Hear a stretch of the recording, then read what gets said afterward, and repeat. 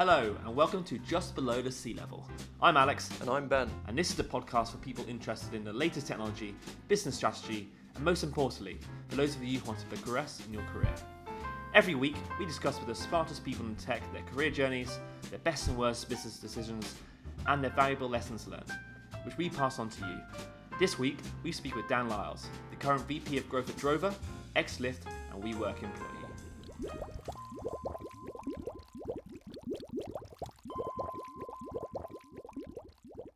Hey Dan, thanks for joining us. Hey today. guys. For those of you who don't know, Dan is currently the Chief of Staff at Drover. Dan, why don't you just start us off by kind of talking through your career to date, starting from university through to what you're doing now. Sure, yeah. Thanks for having me, guys. So my name's Dan. I am originally Hungarian from Budapest. So after high school, I kind of decided that I wanted to live in London because I came to London as a high school student and I became obsessed with it. So I sort of started applying to random places, and I eventually ended up at City University, where I did an LLB degree. And I sort of did quite well, and after sort of 3 years, I decided that it wasn't time for work just yet. So I tried my luck, and I applied for a couple of schools in the States for law school, and I got into the University of Chicago. So I moved out there, and I did a degree, a Master of Laws, which was amazing. Learned a lot, met incredible people, and eventually ended up passing the New York bar. And so basically I had a training contract waiting for me in London, but I kind of heard about this other route, which is if you join a firm as a US associate, you skip the training contract. So I was like, that sounds great, I'll do that. So I joined a firm in capital markets, which is an area where a specific part of capital markets, you need to have a New York qualification to work in London.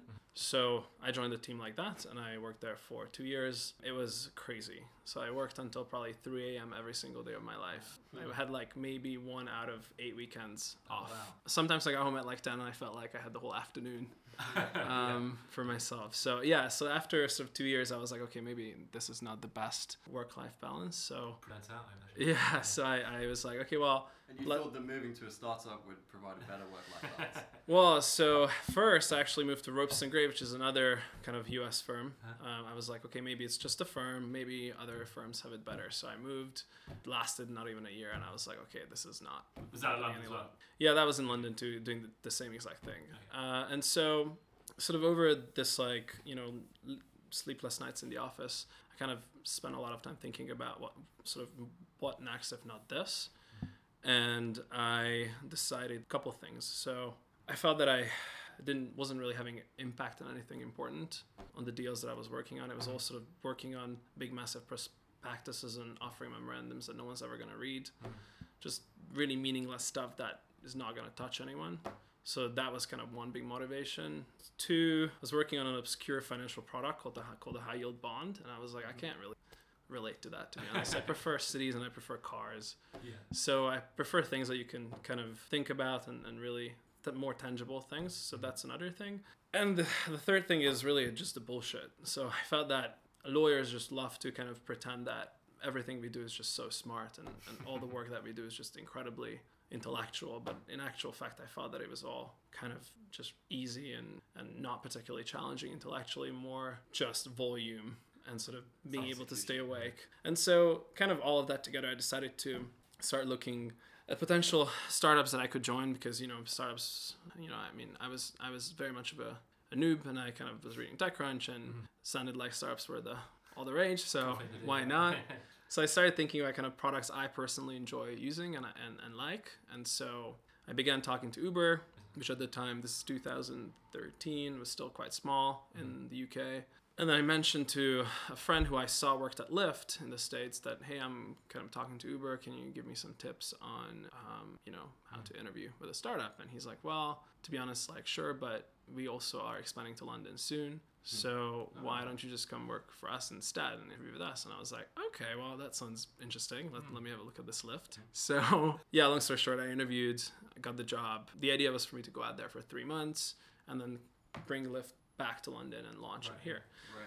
So I kind of landed out there, and turns out that, after a couple months, that the whole idea to launch internationally was scrapped. I had kind of personal reasons to come back here, but at the same time, I was like, I'm loving this job. I don't really want to leave after just a couple months. So I basically decided to stay. So I did the U.S. expansion for Lyft. Yeah. I became a member of a team called Launch Team. We were about maybe 8 to 10 people. And our role was to show up in cities where Lyft did not exist and basically set it up from primarily supply perspective, but also demand. So kind of working on the initial partnerships and things like that. And with Lyft, I first started in Miami, so that's kind of where I trained, and then I spent a couple months in around San Francisco, so in the South Bay, where we kind of had an issue with lack of demand. Then I moved to New York City and launched New York. So that's when you were telling us earlier about your Airbnb. Yeah, exactly. So I must have been one of their kind of most popular customers, or sort of top customers for the year, because I spent 300 nights out of 360 in Airbnbs. It's a nice bit of savings on rent. Obviously Lyft were kind of going through some troubles in terms of launching, and Yeah, that's right. Like the taxi and limo commission were threatening to shut you down. Mm-hmm.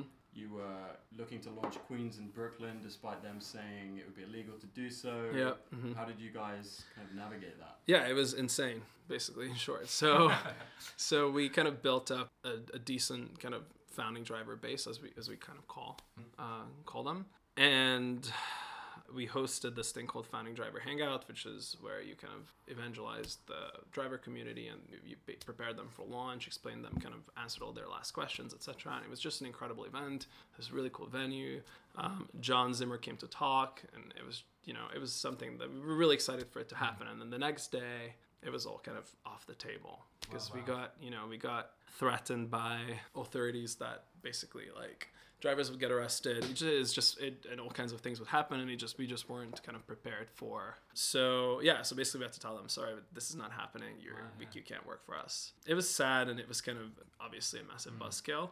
But at the same time, it was interesting because overnight we also decided that we would then go the kind of Uber way and onboard professional drivers, so licensed drivers in New York. And so we kind of went to brunch, and the head of launch was like, okay, so your job now is to sign up all these bases in New York. And there was like a list of 100 bases. Bases are basically the term that minicab companies are called bases in New York. And so basically like we started hailing cabs and Ubers and drove to bases and started negotiating with base owners and trying to convince them to bring their drivers on board and offering them referral bonuses per driver, etc. So over time, we managed to build up, a decent base of drivers. And then we kind of switched the platform on after a couple of weeks. And that was also a little bit of a disaster. So I don't know if you guys remember this or saw this, but basically, so Lyft, the way Lyft used to do marketing is we showed up in a city, built up a supply base, and then made the platform free to use for like 2 weeks. So everybody got 50 free rides.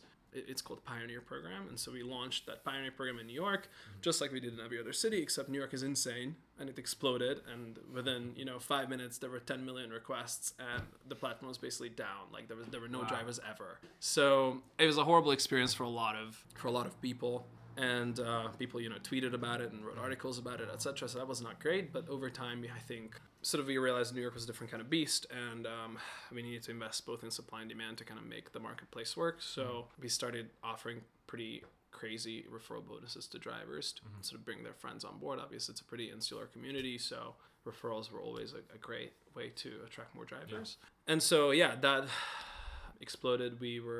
At some point, we were onboarding 700 drivers a day, things like that. So it was just something else. And then sort of at the same time, the company hired a CMO that began spending on sort of demand-side marketing as well, rather than sort of going the crazy pioneer way, which is releasing the free platform, spending money in a bit sort of more sustainable way. And so eventually kind of the balance worked out. And I think the city is now doing really well for Lyft. So obviously you were there when Lyft Line launched in San Francisco. Yeah. How did that come about, and was that something you were involved in at all? So I was not intimately involved in it, so I can't tell you too much about it. We felt, I mean, the kind of the vision of the company was always to fill more seats in each car. I mean, the ultimate purpose was to kind of, kill car ownership, but along the way, the mission was to increase utilization of vehicles on the road. And so that was always kind of a natural evolution of Lyft. So no one was surprised that was happening.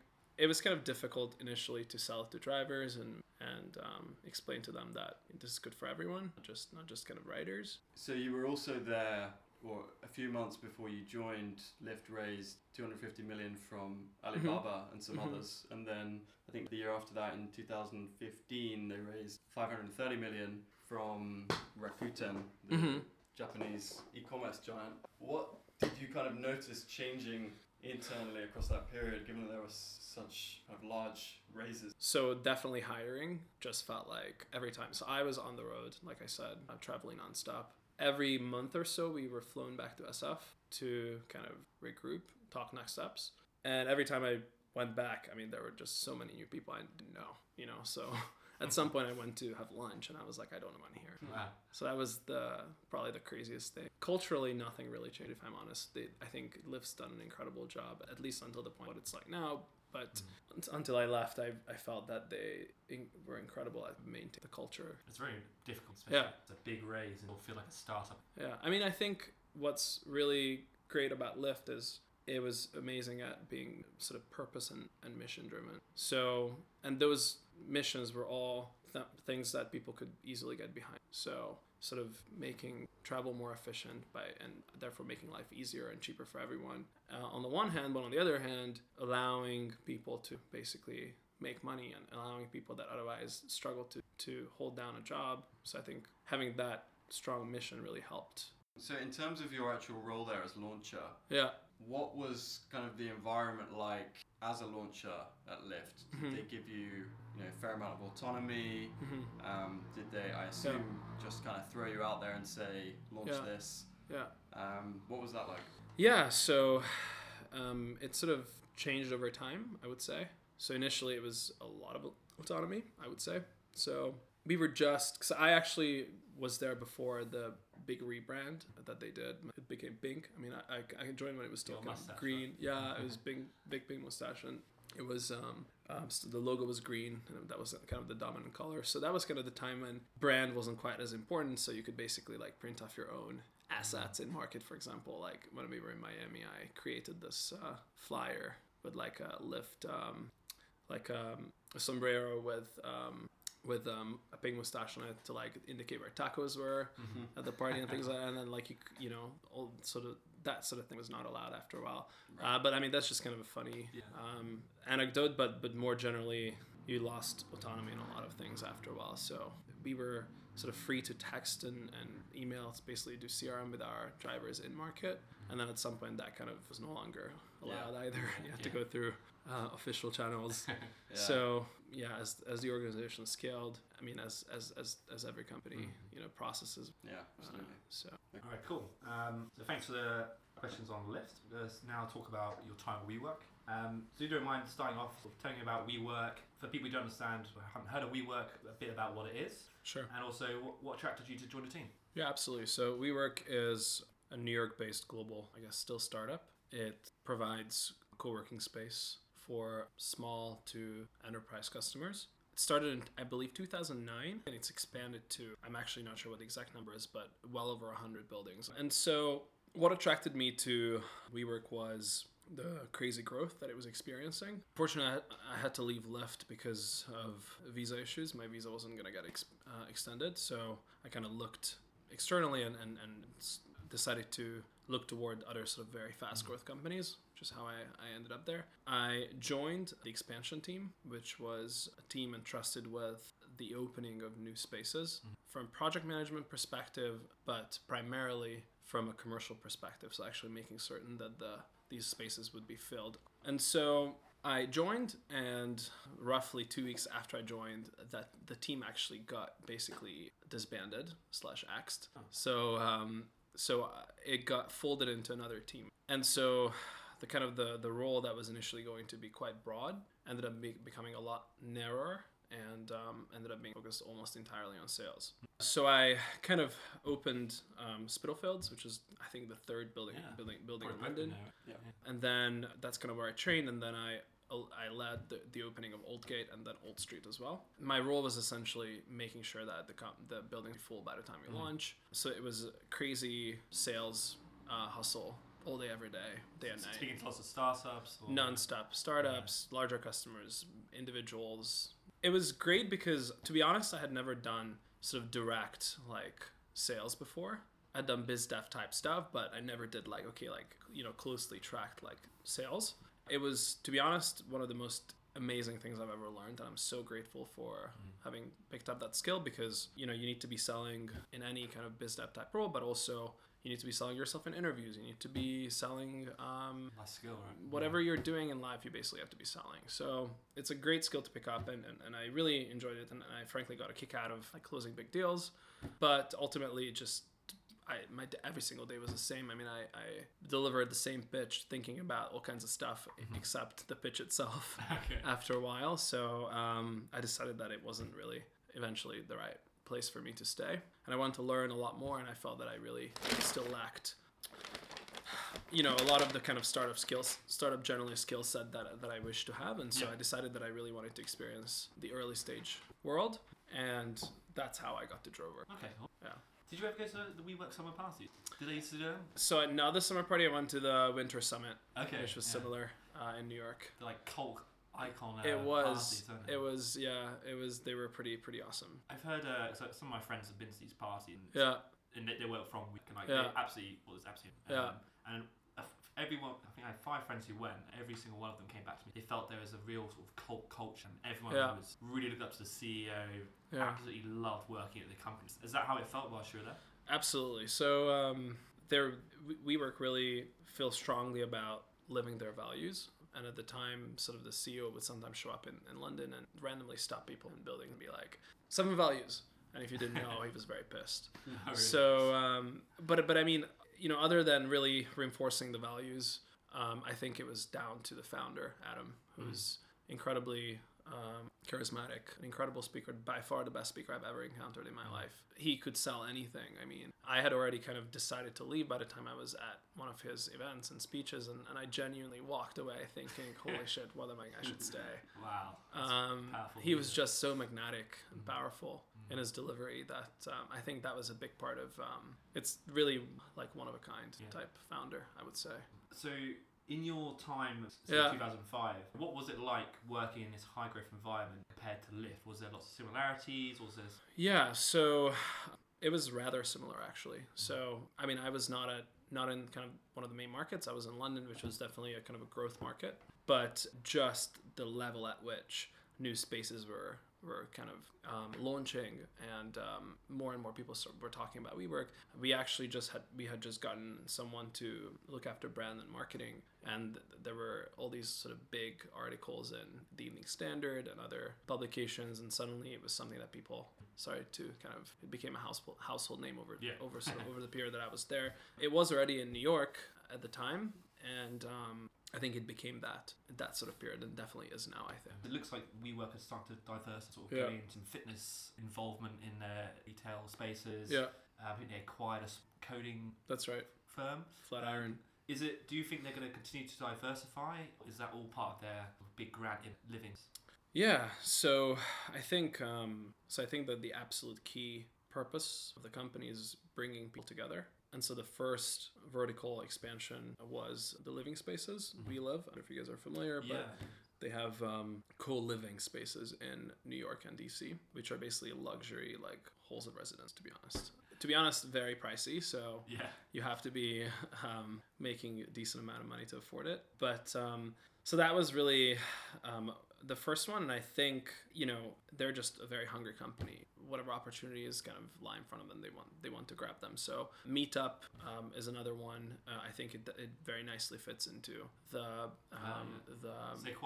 community and bringing people together vision. And if I'm not mistaken, although I'm not actually 100% sure that this is the case, but I think that a lot of meetups sometimes struggle to find venues. So WeWork felt that they would be a great kind of solution to that problem. With Flatiron, I just feel that being the coding school, I feel that it must have just been, a great personal fit with the company, and they felt that in terms of potential customers for Flatiron, WeWork members would be great. WeWork can provide the space for Flatiron to expand internationally, and I know that they're looking at London, for example. I guess that was just another kind of synergy that made sense. I'm not sure there's a ton of very sort of, there isn't some kind of exact route that they're envisaging. I think they're kind of looking at opportunities on the side and seeing what makes sense, what doesn't, and kind of go one by one. So you've been at Drover now for about 2 years. Maybe just talk us through kind of what the company's like, what your mission is, what you guys do for those of you who haven't heard about it, and what you've been doing to date. Yeah, sure. So I joined Drover as first business employee. Second, it was really the two of us at the time. And I sort of walked into a company whose idea at the time was to create a peer-to-peer sharing platform for Uber drivers. So there's a lot of owner drivers out there, obviously only utilize their cars part of the time. It's actually, I think, 36% of the time. So the rest of the time, the cars are sitting idle. So the idea was naturally to find other sort of newcomers to the market, new drivers, to make use of that access capacity and at the same time allow owner drivers to make extra money while they sleep. So that was the initial idea, and it failed for two reasons. So reason one is it was brutally difficult to establish liquidity. So we would end up with a car in East London, the guy in West London. We were essentially asking the guy to travel to East London, pick up the car, drive for 8 hours, then drop the car back to the same place, then take the tube to where he lived. And the drivers were like, yeah, we're not doing that. So that was problem number one. Problem number two was that everybody wanted to drive at the same time. So sometimes cars were made available Monday through Thursday and not Friday to Sunday, but that was the only time when people actually did cars. So for all these reasons, we basically began really listening to the customer and decided to iterate. We kind of kept hearing that everybody preferred to just have the convenience of having the car for the full week, and therefore we shifted to weekly rentals. This meant we could no longer work with owner drivers, but had to transition to fleet owners who had cars available full time. So we started bringing on small fleets initially, and then as we kind of grew, we brought on much larger kind of fleets as well, including international as well as regional car rental companies, OEMs as well are among our partners. So that's kind of where the company is today. About 6 months ago or so, we expanded to the insurance space. So prior to that launch, we included insurance in every booking already. We worked with a third-party company to kind of obtain certificates for the drivers from. It was a very difficult process, involved a lot of admin. It was quite expensive because of all the middlemen. And so we decided to launch a digital product that was very easy to get, no hassle, cheaper because we went direct to the underwriter. Yeah, it's just better for our drivers, better for us as a business. So we launched that business line about 6 months ago. And so that's another thing we're doing. And so we're now looking toward sort of further vertical opportunities. We've really proven this car as a service product in the private hire / Uber world. And we're now taking this idea and introducing it to potentially the B2C world. Okay. Nice. So starting to look at consumers like us, essentially. Yeah. So I guess like competition for you guys are, I guess currently things like Zipcar and Drivey, companies like that. Do you see that as an issue as you guys are expanding? Yeah, so I'd actually challenge you on that. I'm not sure that they're actually competition, because someone who needs a car sort of for random rides around town is not really the kind of person that we're looking for. We're looking for people that want to experience car ownership without the kind of the shackles of car ownership, if you will. Drivey, again, is much more focused on short-term and specifically travelers and sort of weekend trips and things like that, and aspirational type use cases, and that's not really us. So yeah, I don't really see them as competition. I mean, I think they are in the sense that All Mobility is and TFL is as well, but Sure. But not quite as closely. So you guys are a better option for, say, if I want to rent a Lambo for a month, I'll go with Drover. That's right. Exactly. It's Okay, a good cool. one. So quick question here. What's been one of your toughest days at Drover? Toughest days. Okay. Wow. So I think inherent in a marketplace is the lack of quality control. So you just can't really always guarantee quality because you're not controlling supply. And so very often, when something would go wrong, for instance, our kind of Stripe plugin broke and we double charge drivers across the board, for instance. And, apologizing for a mistake you didn't make and genuinely feeling bad for drivers because this is their livelihood, every kind of pound that they make they calculate that into their budget, etc. And that was very hard, essentially having to continuously apologize for things you really couldn't help. I would say that's tough. So interesting stuff about Drover. Now just briefly about career. A quick fire round. Yeah. So you seem to have had a lot of really interesting experience. What key action do you recommend an employee can use to progress fast and do well in fast moving? Sure. I guess the first thing would be choose the startup that you're going to work wisely. So before you even join, just be careful with what kind of startup you join. I researched our founders a lot, and I saw that they had amazing track records. If you're being offered a ton of equity, by a ton I mean like 5 to 10% as an employee, you're probably, better off running because if you're getting that much, then it's unlikely the founders value that equity too highly either.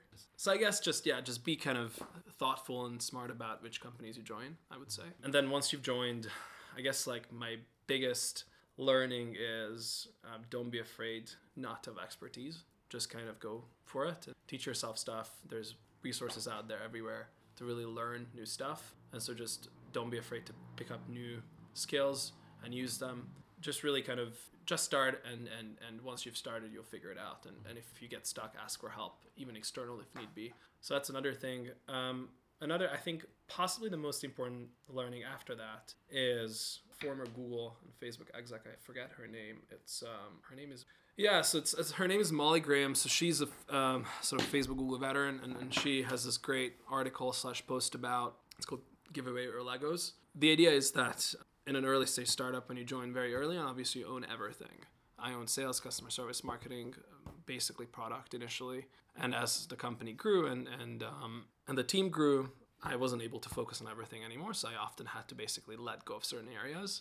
And sometimes that can feel tough because, you're used to managing everything and it's hard to kind of let go of that. But actually, it's just a natural progression of a startup that you have to just accept that you have to fire yourself sometimes from a job and focus on the next thing, and then fire yourself from that again and then focus on the next thing. And I think it can be tough if you're not prepared for that. So after life, you saw at Drover, you sound like you're really enjoying yourself and growing in the role, which is awesome. But with what can you tell us a little bit about your future plan? Does that include ever launching your own company? Mm-hmm. Yeah, so I think I really love it at Drover right now. I'm still growing and I'm learning a lot, and I'm moved roles a lot, and I think I kind of suspect that will continue. But once the company fully exits, I'm hoping to, after that, launch my own company and kind of use what I've learned at Drover and try my own thing. So that's kind of one route. That's the dream. What spaces interest you if you were going to do that? So for the longest time, I was kind of interested only in tech. And then now I've kind of been looking outside that as well.